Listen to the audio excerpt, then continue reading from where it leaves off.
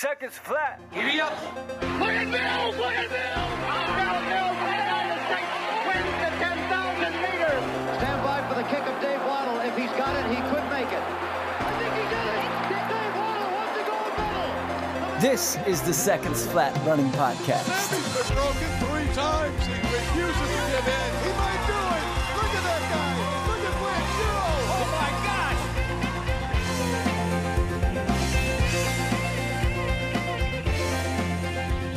Hello again, friends. Welcome in for mile 90 of the Seconds Flat Running Podcast. Travis and Benjamin here with you. Benji, what's happening, brother? Just, listening to the rain outside of my window, excited to talk running with my best friend.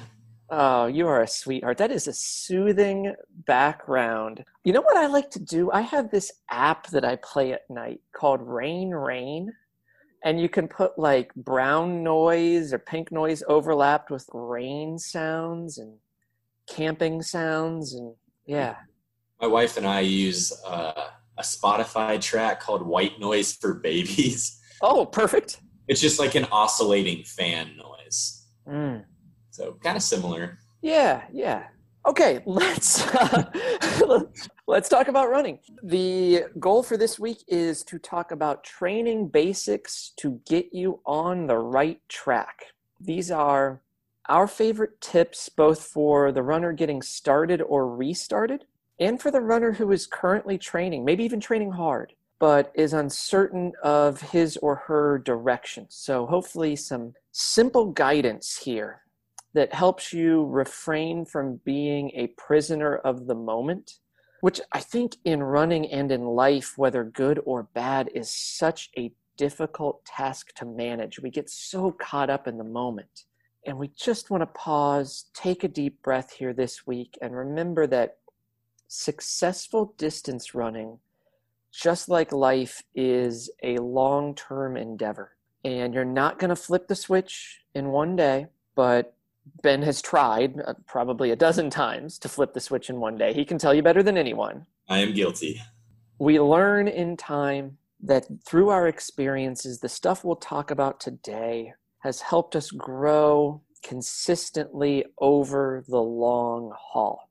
First, before we do that, Benji, let's quickly touch on the Diamond League meeting at Monaco last weekend. I would say along with the U.S. Olympic trials, this has been the most anticipated event of the season so far. We consistently see world records fall at Monaco, and some of the events had fields rivaling what we'll see in Tokyo for the Olympic Games in a few weeks. Benjamin, let's start with you. Biggest takeaway from the Diamond League at Monaco? My biggest takeaway is that we may not see the best 1,500 meter runner in the world at the Olympic Games. Yes. First, there's no question that he is the best 1,500 meter runner in the world right now and has been for some time. You're referring to Timothy Cheruiyot, who reestablished himself as the best in the world on the biggest stage. But the reason we might not see him, the question remains if the Kenyan Athletics Committee will award him a discretionary spot on their team for Tokyo after he finished 4th at the Kenyan trials, which more and more every week looks just like a fluke. What did old TC do this weekend, Benji? He actually went away from his normal race strategy, which is to go right with the pacers, hammer from the front, and draw the kick out of his competitors. He actually hung back a few steps behind the pacers, allowed a bunch of people in the race with 200 meters to go, and showed the Kenyan Federation that he was the man to beat at Tokyo, that he had gears he could change to win in a championship setting, and that they shouldn't doubt that he is healthy and ready to go. With that said, we both know the selections of these teams in really most of the world can be a politicized and sometimes also corrupt prospect. Here, it's the top 3 at the trials go, and there's not exceptions to that formula. You and I had a recent Strava exchange about a book I read a couple months ago, Track in the Forest, about the 1968 Olympic trials here in the U.S. up at Echo Summit at elevation near Lake Tahoe in preparation for the Mexico City Games being at over 7,000 feet. Interesting piece of that is athletes were competing in kind of a pre-trials that year in Los Angeles earlier in the summer. And there was discussion that people who won events there would be guaranteed their spot, regardless of what happened at the 68 official trials at elevation. There was a voice vote cast at the beginning at Echo Summit among the athletes who did not have their coaches present, I would add, but the athletes, they didn't have the coaches to speak for them, agreed to allow the top finishers from the second trials to be the official team. So the great example that we can extrapolate from American history to Timothy Chariot in the 1500 today is former Villanova star Dave Patrick won the 15 at Los Angeles, finished fourth when they went to elevation. Frankly, he didn't really train much for it in the weeks to month in between when he thought his spot was assured. He didn't train with the vim and vigor of his competitors until he got to Lake Tahoe, and he lost his spot. A lot of athletes felt for him because of that, and he certainly was a potential medal contender. We're talking here about the medal favorite if he's there for gold, but this is the way teams get picked in many other parts of the world, and there is often controversy, particularly among the East African selections. The fourth place finish at the Kenyan trials, I think, is a one-off when he continues to put down world-leading times. It would be a disappointment for the sport if he's not there, for us to see him potentially at his best against the best in the world. Also in that event, you had Stuart McSwain. He betters his Australian record and is the first Aussie sub 3:30 in the 1,500 meters. He also passed Nick Willis's best time. And so I think that that's like an entire Oceania record. Is that correct? Yes. Did you see his face after the race? Oh, brilliant. He was not pleased. Yeah. Like he just closed a 3:29 in a 54-second lap and finished fourth.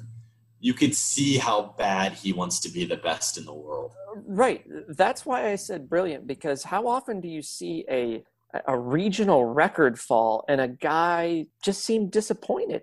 But that's been the trajectory of his season. The Aussies, what incredible history and what they have going on for them right now. You and I have exchanged some texts about their milers that they have on the scene right now, but that's a rich legacy. Another book recommendation, I'm going to go two for you here early. This is kind of obscure. There is an Australian running website called Runner's Tribe. They're fantastic, and this is where like some of the Matt Baxter stuff came out after NAU won the championship, and his training logs and favorite workouts came out there. They did a book called Australian Marathon Stars, and it ranks the top 10 male and top 10 female Australian marathoners of all time. And then they interviewed each and asked a lot of the same questions so you could see themes to their training and racing. So it starts with a little bio of the runner, then we get the Q&A, and then we get their training logs. Wow. Really cool stuff. A lot of commonality. You see a lot of them doing the famous Deeks or Aussie quarters, 400 on, 200 float. You see the Mona Getty fartlek like I did for my workout this morning, the 20 minutes compact fartlek that gives you a great threshold alternation effort. But really, really cool to dig into their rich history. If you're willing to pay for the shipping from Australia, you can get that in paperback. It's a little pricey, but they did also just come out with an ebook format too. So get it on your Kindle. Back on track here. McSwain, fantastic. The other story from that race, Jakob Ingebrigtsen, he is third in 3:29. He missed out on running at Stockholm the previous weekend because he was sick. In an interview, he said he missed some training as well. Doesn't concern me. To me, then, we move forward and ask the more important question. If Chariot's back in the game, and he's in the 15, and the 15 and 5,000 overlap with their timing in Tokyo. It's virtually impossible to do both. Does the Norwegian wunderkind challenge Chariot in the 15, or does he go to the 5,000 where he recently set a European record? Opinion, Benji. I think he goes to the 5,000. I believe his heart is in the 1,500. And most people would disagree with us, saying that I can't speak for you. I don't know your opinion yet. That he's still young, be competitive in the 1,500, show up there while you can. But I say you got to strike where you're hottest. He ran 12:48, taking big names. He took down the world record holder in the 5,000, a world championship 10K medalist in Mohamed. He hasn't beat Chariot yet. He is now 12-0, or 0-12, I guess is how real sports people say that. Well, that's not us though. So 12-0 it is. I don't see the rationale in doing the 15 over the 5 if Tim is there. I'm going to agree, but I have a slightly different opinion here that may be a bit more nuanced of why. There is a risk reward. The 5,000 leads to the greatest opportunity for gold, but it may be also a riskier move in potentially not even medaling. Last world champs, he was, I believe, 4th in the 15 and 5th in the 5,000. The 5,000, I think it's just generally going to have a slightly deeper field, but not as top heavy. I agree with you that his heart's probably in the 1,500. His style of racing that is more even hasn't necessarily shown the close to win at that distance, but he certainly showed it in the 5K. He definitely has the necessary kick there. You're right. If Chariot's there, it changes the game. If Chariot's not there, do you consider, even though he wouldn't be able to do both, Ingebrigtsen the favorite in both the 1,500 and the 5K if Kenya says, hey, TC, stay home and train? That's an excellent question. I mean, in his most recent 1,500, he wasn't even second. So can we say he's the favorite if there's at least one other person who has beaten him on the year? And does he now have a faster PR than Jakob does as well? I think he does. Well, okay, I look at this a little bit more like I look at Chariot at the Kenyan trials. I consider the health issue. Ingebrigtsen's been so consistent this year. Maybe it's a bit of a one-off again here, like it was at the Kenyan trials 1,500 for Timmy Boy. Yeah, I'll say maybe not a clear favorite, but I think as strong as anyone for potential to win the 15. And this also is a bit of a rewind to where we were with our trials a few weeks ago. Like Cole Hawker had that incredible close. Matt Centrowitz is the gold medalist, but the pace of the race at which they're running, Ingebrigtsen, Chariot, even McSwain are doing this off the front in races that are considerably faster. Yes. And so the question is, how do our best react to that style of racing if it happens? We don't know that it will happen. Championship racing doesn't always go that way, right? In fact, it often does not. But can those guys even get out of the rounds if there's enough good global competition that pushes it forward? I don't expect you to have answers for that, just throwing out some rhetorical questions for the audience to consider as we build toward an Olympic preview of the games in our upcoming episodes. Closing thoughts on the 15, Ben? Closing thoughts on Jakob. Please. Yes. So you referenced his finishes at the previous World Championships, and I do want to add to my reasoning that he would be the 5,000 favorite. If you look at how he executed his race at those championships in the 5,000, he took off hard with 400 meters to go. When we saw him win a couple weeks ago in that fantastic sub-13 race, we didn't see him take the lead until 120 meters to go. He has matured. He has become more confident. He doesn't have to shoot out from 400 meters to go. He's a savvier racer. And it's not the 19-year-old kid lining up. He is a more mature racer. Great point. I believe if he is there at 150 in the lead group in a 5,000 meters, 150 to go, he's probably the guy everybody's a little afraid of. I'll go to the women's 800 as my biggest race of the day. It was Laura Muir with an absolutely furious kick moving out into lane 4 for a personal best of 1 minute and 56 seconds. She beat her training partner Gemma Reekie and American Kate Grace. Both Reekie and Grace at 2-3 also posted personal bests. That's now 3 in a row for Kate Grace, who has responded splendidly to missing out on the U.S. Olympic team. Good on her. Reekie will be there at the games in the 800. Laura Muir has decided, even though she made the team in the 8 and the 15, that she's going to race 1500 only because she believes it's her best shot at a medal. She was quoted afterwards as saying, there's a bunch of people who can run the 800 in 1 minute and 56 seconds. I don't know if a bunch is the appropriate term, but certainly just even the American contingent of 3 would put a lot of pressure on her. With that said, Faith Kipyegon ran 351 high at Monaco. Maybe that scares Sifan Hassan out of the 1500, having lost to her, and makes Muir the next best. So maybe she's a potential silver medal threat. Your thoughts on that race and Muir going 1500 only for the Brits in Tokyo? The correct decision will be decided on whether Sifan Hassan lines up in the 15. If Laura Muir is going for her best gold medal opportunity, yes, the 800 is deeper, but we saw that explosion with 30 meters to go in Monaco. And I'm not sure anyone else can replicate that because they're not as strong as her currently.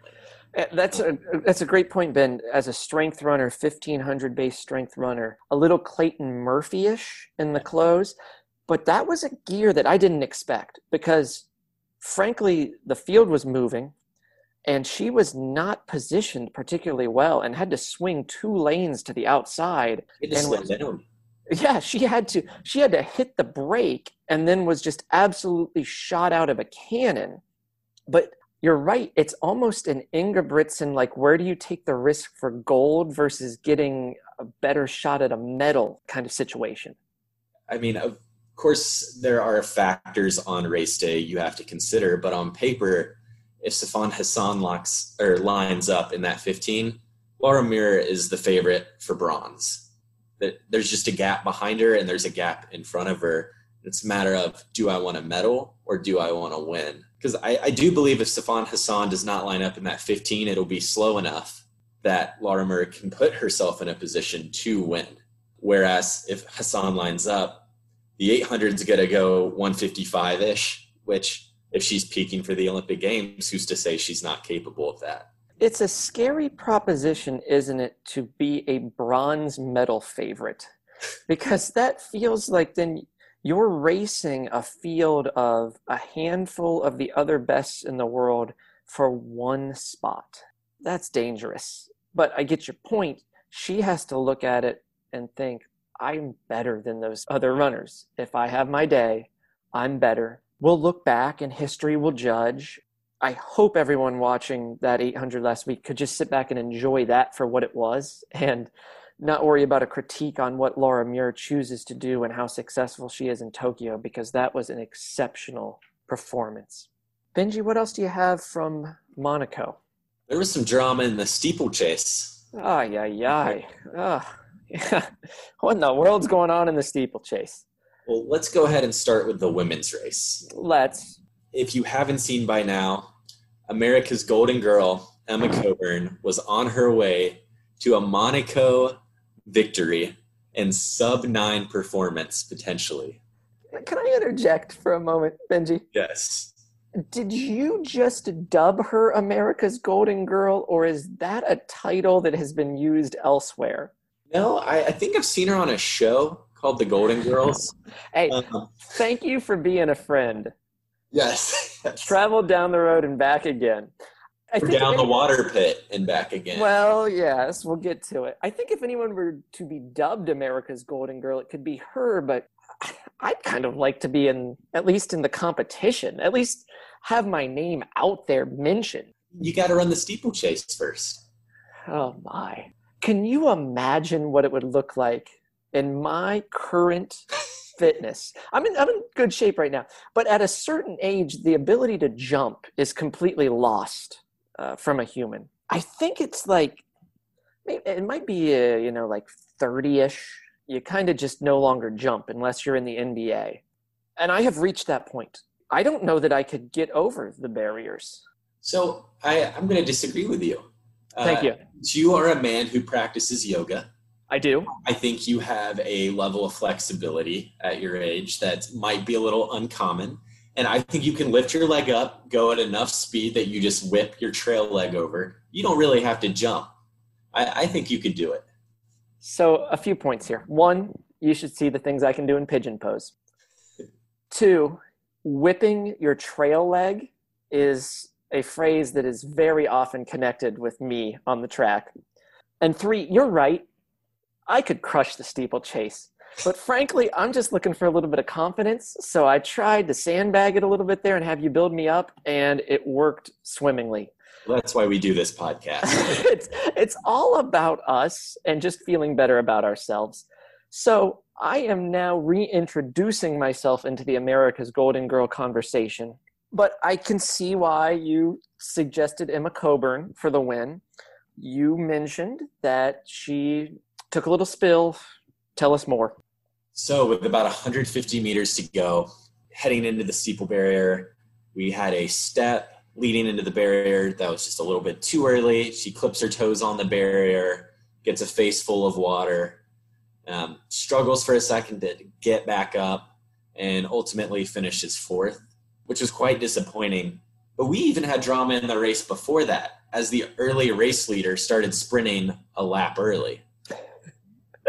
Yes. So she was actually gaining, potentially on the win, that entire last lap. So to step back, one, Emma Coburn was in second, just barely behind the lead at the time of her fall.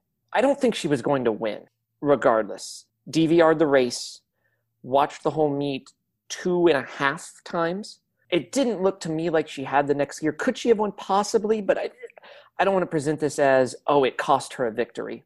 I'm also not certain she breaks 9, which was a big conversation point. Maybe she'd have been a hair over. I do think regardless of this fall, and perhaps it's a product of fatigue, perhaps it's her approach, I do think the positive here is she once again asserts herself as a medal favorite in Tokyo. Yeah, she's got a real shot at America's Golden Girl being on the podium. To the men's race, we go with the classic early bell. This is like something you see in like a high school boys indoor 5,000 where guys have gotten lapped like 9 times by the fast guys.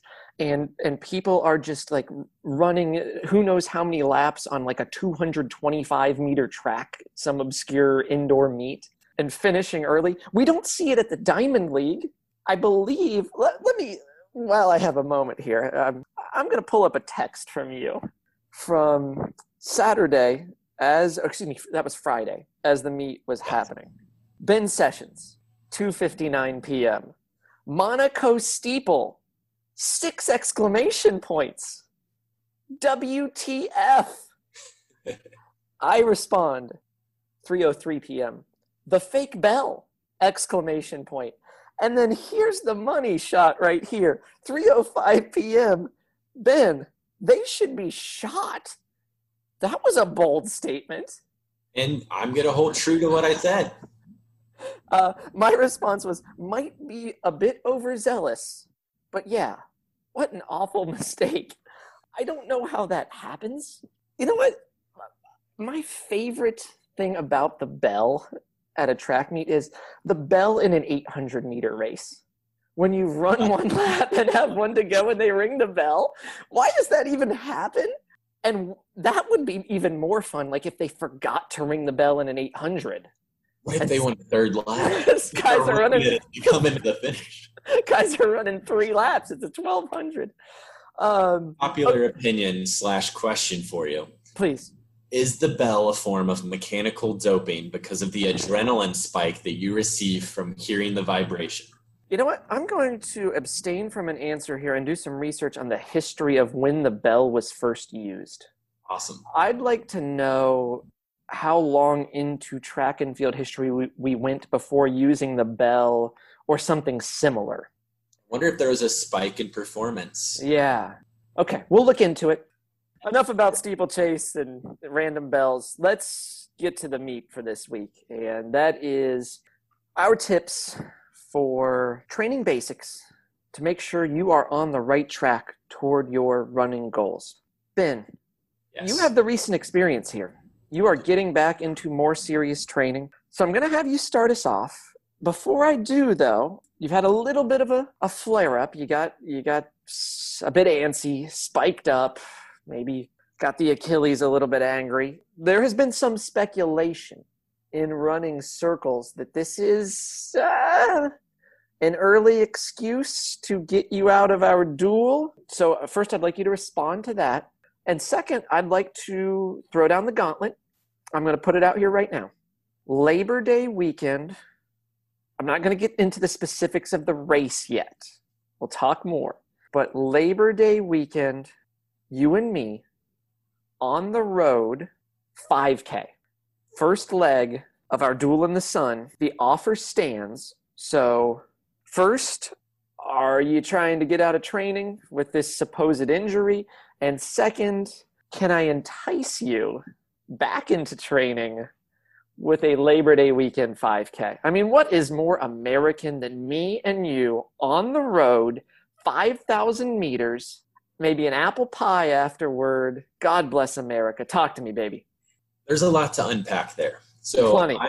I will not address the injury until we get more into training tips, because I think it pertains to that conversation. Okay, so you'll just avoid that. Go ahead. That's good. I will go ahead and say that it is not an excuse. It is, I am taking preventative steps to ensure running in the future by taking time off currently.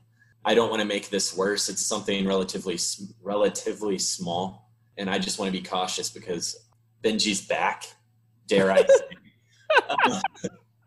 And in regards to those naysayers, in the words of Conor McGregor, you need people like me. I make the sport interesting. Yeah, paint me as a villain or as a once every 6 months wonder, but I swing every time during that 6 months. Yeah, say it to my face. I don't know why I'm hearing it through a second party. Find me at the Gaithersburg High School track. We'll take it. Toe to toe. Let's go. Oh, mommy. There is so much good happening there. I will translate for everyone. We're going to let Ben give his first tip momentarily, but let me just translate what you heard there. A lot of talk, a lot of excuses. What? A lot of supposed wisdom. Wisdom. Very little action. Just very little action. So we'll just put a pin in that. We'll press pause, and let's move on to our tips. Well, you don't want to press pause. You're apparently hitting play again. Okay, hit play. You do have one more question in there that I did not address. Oh, which please. was pertaining to Labor Day weekend. Yes. For those who do not know yet, I will be starting a new job this fall in Clearwater, Florida, and then coaching cross country and track. So I do not know our schedule yet for this fall. As long as I am free that weekend, I am in for this race. Congratulations. I'm super excited for you. I know that will put you near family, be a great opportunity, and it's going to be a great place for us to talk about training with your group that you'll have and execute some of these tips that we talk about here ourselves. It did sound to me, once again, like your potential cross-country schedule is just another excuse in a seemingly endless buffet of excuses, but we'll see. So, Benji, now that you're getting your way back into training, I'm going to go ahead and say it. You're getting revved up for Labor Day. Hit the people with your first big tip, simple training basics. Yeah, absolutely. So for someone specifically in my circumstances as who was competitive or trained, just period, I don't want to say you're necessarily competitive, and then took a substantial amount of time off, it's important to be the runner you are that day rather than the runner you were months ago. So the way I found myself into the situation I am currently is I got excited because I got glimpses of my old fitness.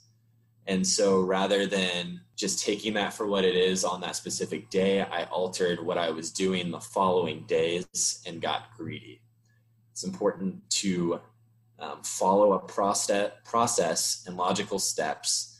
You don't make a jump overnight. 1:27 200 does not mean you can run a 4:04 1500. It just doesn't. Whether you feel like that person or not, don't be greedy. Enjoy the process. That's a great overarching point to begin with. The value of patience. Yes. The value of getting a process lined out. You know, we've said here this year as a theme for this show and for our athletes that we are outcome aware. More importantly, we are process oriented and purpose driven. We take the result into account, but know the steps that are going to lead to, as Coach Bill Walsh, a legendary coach of the San Francisco 49ers, took them to multiple Super Bowl victories, said in a great book, the result takes care of itself if you do everything right along the way. That is such sage advice. And so our hope then is we take what you just said, Ben, which is important to keep in mind. Don't think that one good workout means I'm hammering all my workouts now, or that one bad workout means I can never do this again. Don't be a prisoner to the moment. Lay out the steps, and then incorporate some of these other things we're going to talk about. So I'll kick it off with my advice on add days before adding distance. So let's say you used to run 5 days a week, maybe between 30 minutes and an hour, and you're currently running 3 times a week for 30 minutes. You'd like to get back to where you were and believe it would help your performance. First, I don't know all your circumstances, but if you're healthy, I probably agree that 5 days of running are going to beat 3. And my first piece of advice here is next week, add a 4th day. It could be that same amount of time. Doesn't need to be longer. And then a few weeks down the road, we add the 5th day. Or take it back to the start. You're at the beginning. You're running 1 day a week. We add that 2nd day. And then down the road, we add that 3rd day. That is a much safer and more effective way to improve your training by adding a day as your first step, rather than trying to suddenly double the length of all your runs while running the same number of days per week. You're probably not ready to jump to those 3 days. Now I'm running 90 minutes on each of those 3 days. There's a wiser course here. And then along the way, we start modulating our distances. One of those days gets a little longer. And maybe another one is even shortened a little to like 20 minutes as part of your recovery. Then we get a basic pace change like hills or strides. Something simple is incorporated. So the basic premise here is take one step at a time. Don't try to overdo it and rush to where you once were or where you eventually want to be. So in that way, I think I'm echoing what you said, Ben, but then adding something more concrete in our belief that days before distance is a good place to start in ramping it up. Back to you, big boy. Yeah, so we've talked about on episodes previously centered around tapering, the 3 variables of training being duration, intensity, and frequency. And we've talked about maybe changing one of those factors in a taper if you're changing anything.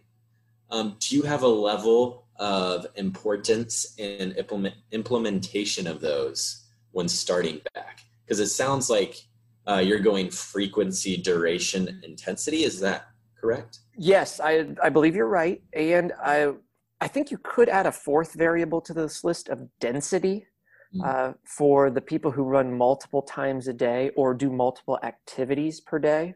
And I would probably put it 4th on the list if we were rank ordering. But again, for basics for the person starting or restarting, I would put frequency first. That consistency variable is so important. Now, I do think, though, for the person who is very consistent and you're already in that place, and now we're deciding what is most significant as a variable for you, duration probably becomes really valuable. I'm going to dive into that actually more. You know what? My next one. So let's put a pin in that one, Benji, and I'll come back on that duration variable and let you go ahead a little more here, but hopefully answered the basic question. Yeah. So I think something worth talking about is an age-old debate. When starting back, should I focus more on minutes or miles? This is one of mine on my list. I love it. Go ahead. Sure. So we've talked previously about how our body doesn't necessarily understand miles, as the heart is a muscle and the way it works is through duration. It produces different levels of mitochondria in your bloodstream cells do. But regardless, after 90 minutes, where for someone like you, that could be 15 miles, or for someone else, that could be 9 miles. But as a function of achieving that outcome, it's the 90-minute duration, not the distance. But I would say almost as important as those physical adaptations are, people need tangible goals. So I think when you're getting back into it, you need to just decide what is easier for you to visualize and chase. Some people just can't run based on minutes. It feels like they're waiting around to just be done. Whereas if you were to go do a 4-mile run on the Swamp Rabbit, you know where the 2-mile marker is, you can get yourself there, you can get yourself back. And I think you just need to decide what you're comfortable with and what's going to get you out the door more often. What's the answer to that for you, Ben? For me, it's miles. Okay. When I am actually in shape and training, it evolves into minutes, because at that point I'm so deep into the process and comfortable with, I need to do these things to achieve my goal. To me, I understand that if I'm running 30 minutes, it's 30 minutes. But right now I feel like I'm just kind of flabby and chunky and breathing hard. And I'm I have to keep going for 1.5 minutes. This is awful. So currently it's miles. Okay. Interesting. Yeah. I tend toward the minutes side of this conversation. And I do that in part because of what you said earlier. One, our bodies don't really know miles or paces, but they do know the time that we ran and the effort that we ran. And so that's one part of my reasoning here.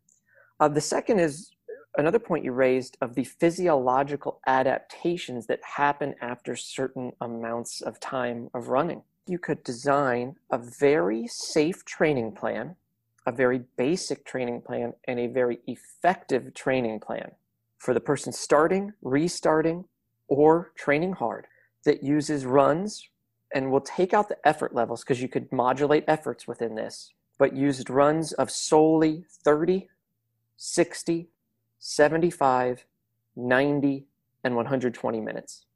And I'm not telling you got to hit those numbers exactly. Be within the range. I think the point you made is, I feel crappy. Why do I need to run another minute? Yeah, I'm not telling somebody you have to get exactly to 30 minutes. 29 minutes and 15 seconds is fine. But my point here is you could make all your recovery runs 30 minutes, and it could be really valuable to you. You then work your way up to where an hour is an average training day for you. Immense aerobic value in making that jump. As you said, there's some pretty serious adaptations that are taking place at 90 minutes. As I'm saying this, I'm thinking we probably need a whole episode now just on this stuff because it's too much to unpack right here. But that 90 minutes maybe is your long run, or ultimately, particularly for the marathoner or half marathoner, it's your medium long run, which we have a whole episode about. 90 minutes is a great sweet spot. And then 120 becomes your long run. And so I'm going to go to that point next. That's my next step here. If you are training hard right now, and struggling with long run direction, because that's a topic people ask us more questions about than anything else, the long run. It holds this place as being separate and above the rest of our training, which it's really just one other important piece. So simple tip here is work up to 2 hours for a long run and keep that 2-hour long run in your training rotation. It can be easy, an easy 2 hours. We see tremendous physiological benefits to running for 2 hours. And if you're a person who maybe is training a lot right now and doing multiple workouts per week, so let's say you are hypothetically working out on Tuesday and Friday and running long on Sunday. 2 hours easy on Sunday with 2 quality days during the week probably works out really well. Maybe you only work out once a week. Maybe you work out on Wednesday and you go long on Saturday. You might be more likely to eventually include more steady running or even quality segments within your 2 hours. But I love 2 hours because we see benefits building up to that point, but 2+ hours can have some diminishing returns. It can be a greater risk also for injury, particularly if you're trying to close it hard. So that's probably only particularly useful if you're training for longer events. If you're training for a marathon or an ultra marathon, 2+ hour long runs make sense. And I'll do in marathon training most of my long run work at the 2 hour to 2.5 hour length. 2.5 is really as long as it ever gets for me. And 2.5 hours is done not really with a ton of hard work in it, but just steady running, a little slower, like a 90% of marathon effort. But you could do 2 hours week in, week out, or microcycle in, microcycle out as your long run and have incredible success. So if you're uncertain, you feel that the long run is getting overcomplicated in your head, you're seeing so many options about how to run it, even if it's just easy. This is one where I say throw the mileage out sometimes and just think about the 2 hour mark. And you're right, Ben. 2 hours could be 12 miles for one person, or it could be the old Frank Shorter. 2 hours is about 20 miles. I run to 2 hours or 20 miles, whichever happens first, and then I call it a day. He's running essentially 6-minute miles, right, through that, compared to someone who might be running 10 or 12-minute miles. But each is getting great adaptation out of that 2 hour long run. So I'm a minutes over miles guy. Build to those increments where I like 30 as a recovery or 30 as a double. Like say you did a workout and you want to shake out from it.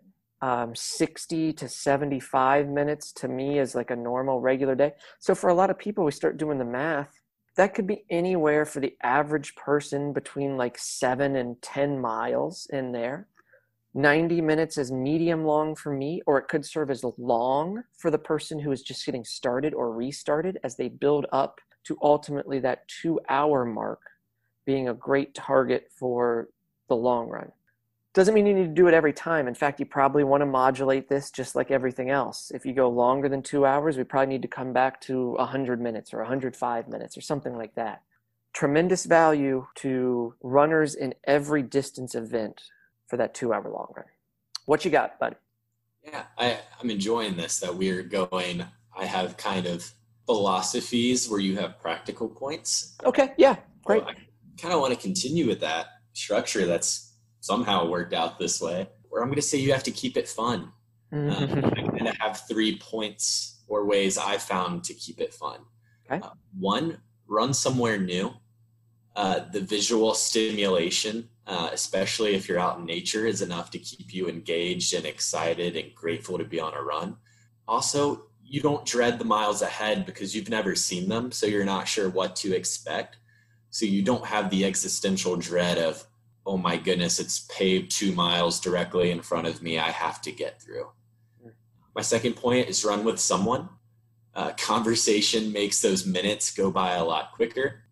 And it's just a lot of fun. And then number 3 is do new workouts. A big thing for those getting back into it is to use workouts as a measuring stick, almost to a fault. I think we have to have those measuring stick workouts to know where we're at. But if we're consistently doing the same workouts we did, it just kind of makes you feel a separation from where you were. I personally bought a bunch of training guides and manuals from the 70s and 80s and have been able to pick through those kind of the different stimuluses I wanted, or stimuli. Is that better? Whatever the scientific term is.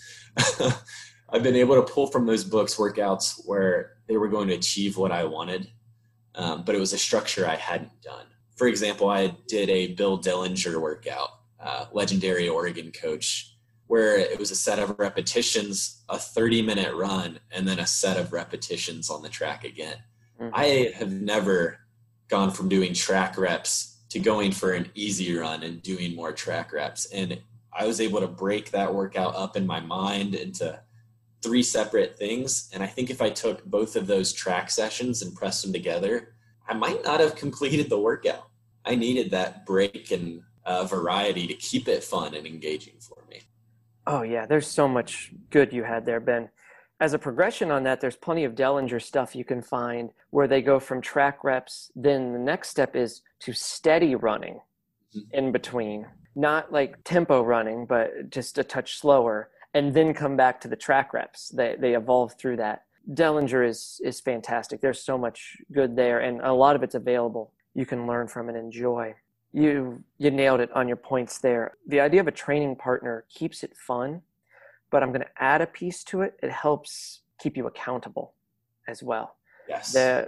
Not just the person who says, hey man, you didn't do the run, you got to get out, but the guy or girl that gets out there with you, wakes up at the early alarm and says, I want to share this experience. Certainly you and I have shared plenty of miles that way. It's part of the fun of why we're egging each other on about racing. It's the accountability of not just being better runners, but being better people in how we interact with the world around us. And so I love the point about training partners. As a man who just did runs all over the country on a road trip, I cannot echo loudly enough your point on train in new places. As we mentioned on our summer tips episode, this is a great time to get on the trails and train on some trails, just given the weather conditions. If you're not a trail runner, maybe try incorporating that.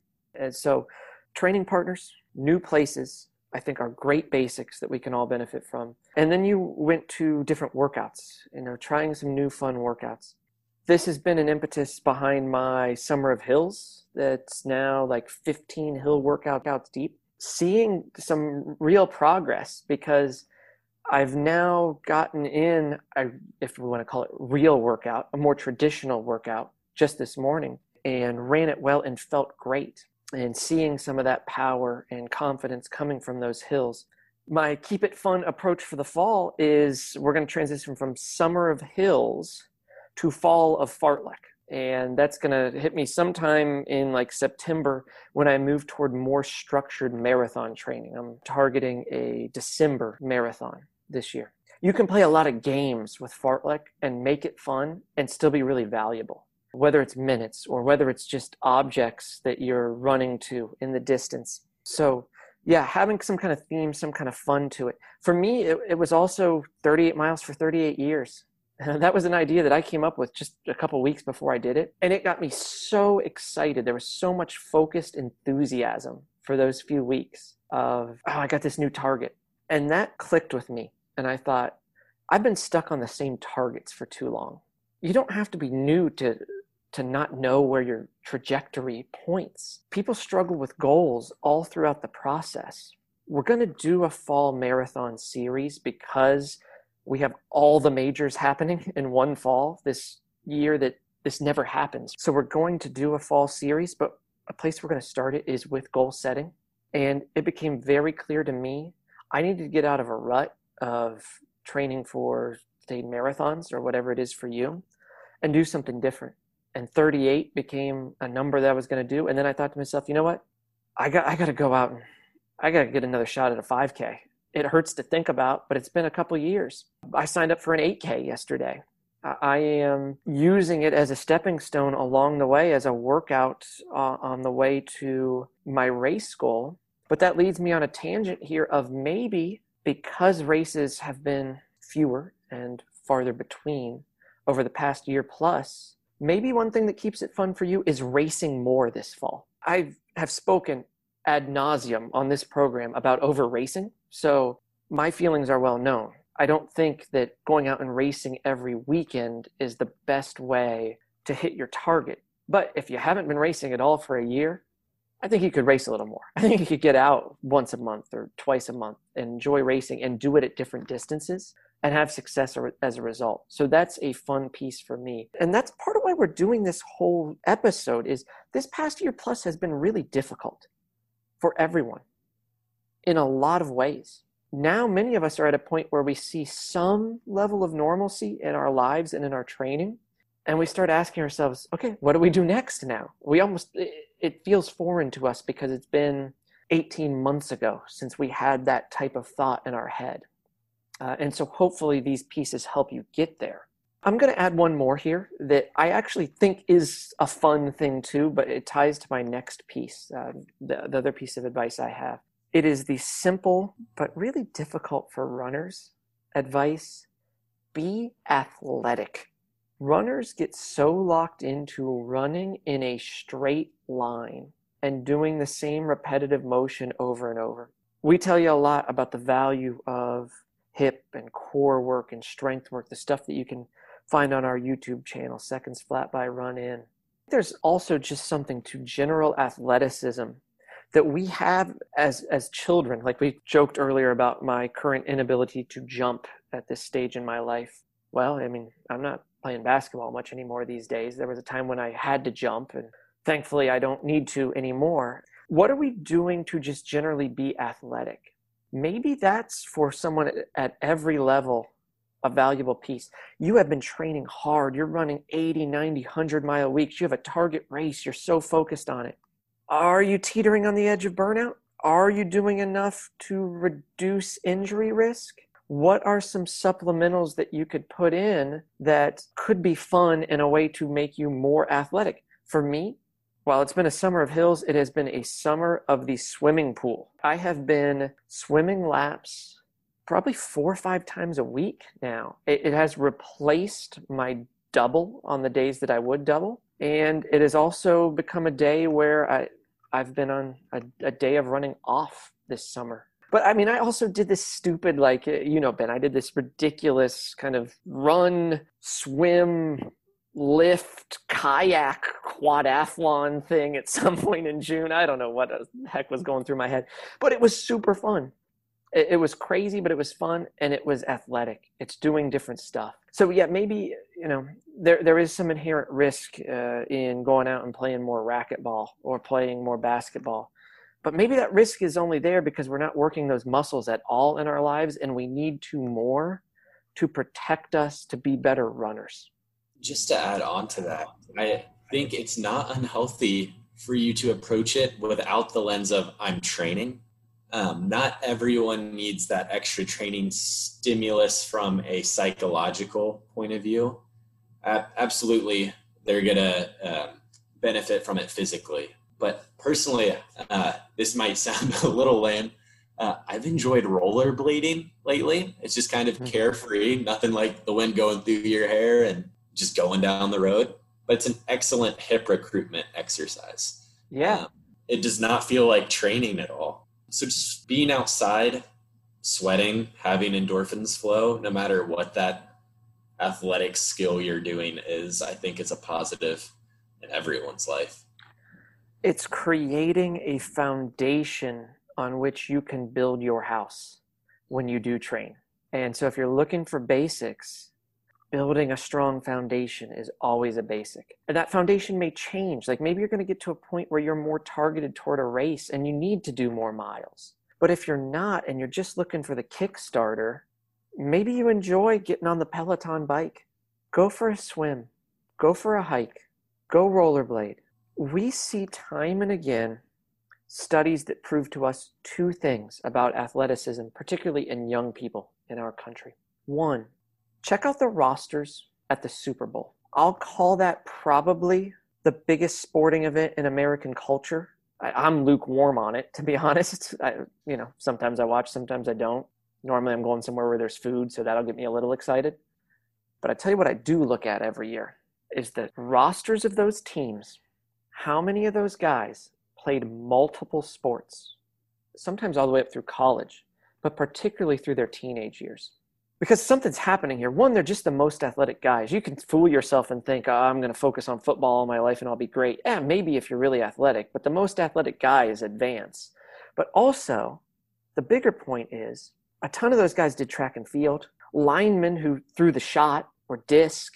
Receivers, running backs who sprinted. Maybe they played basketball.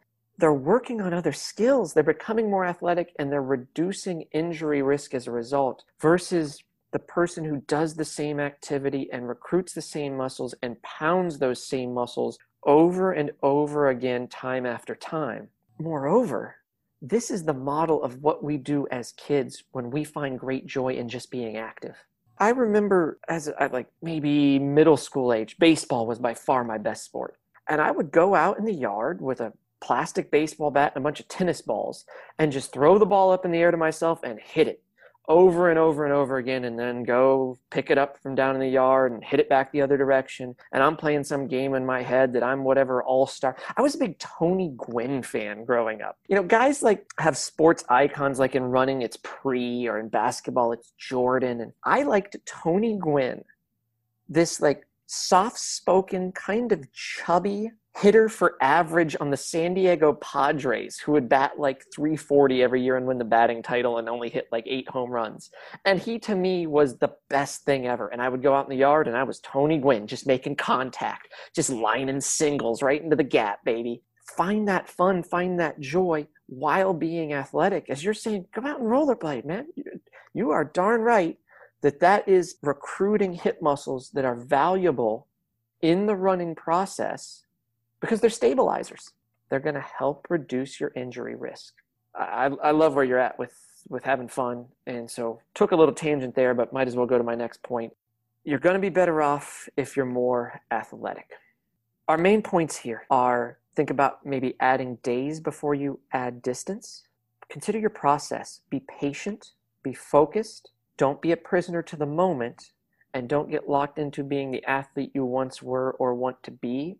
Do the work, live the lifestyle that actually gets you there. And that lifestyle, I'll add, is more than just the run. It's the other 22 or 23 hours a day. That's going to have a huge impact. If you're training hard right now and you're struggling with long run ideas, think about that 2-hour long run. Maybe it's easy to start. Maybe it gets more steady, adds quality. It can be a great sweet spot.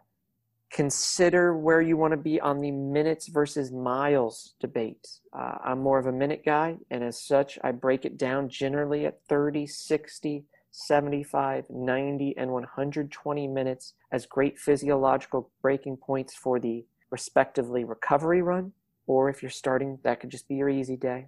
Then your easy days at 60 and 75 are in that range, which are then medium long or longer if you're just getting started.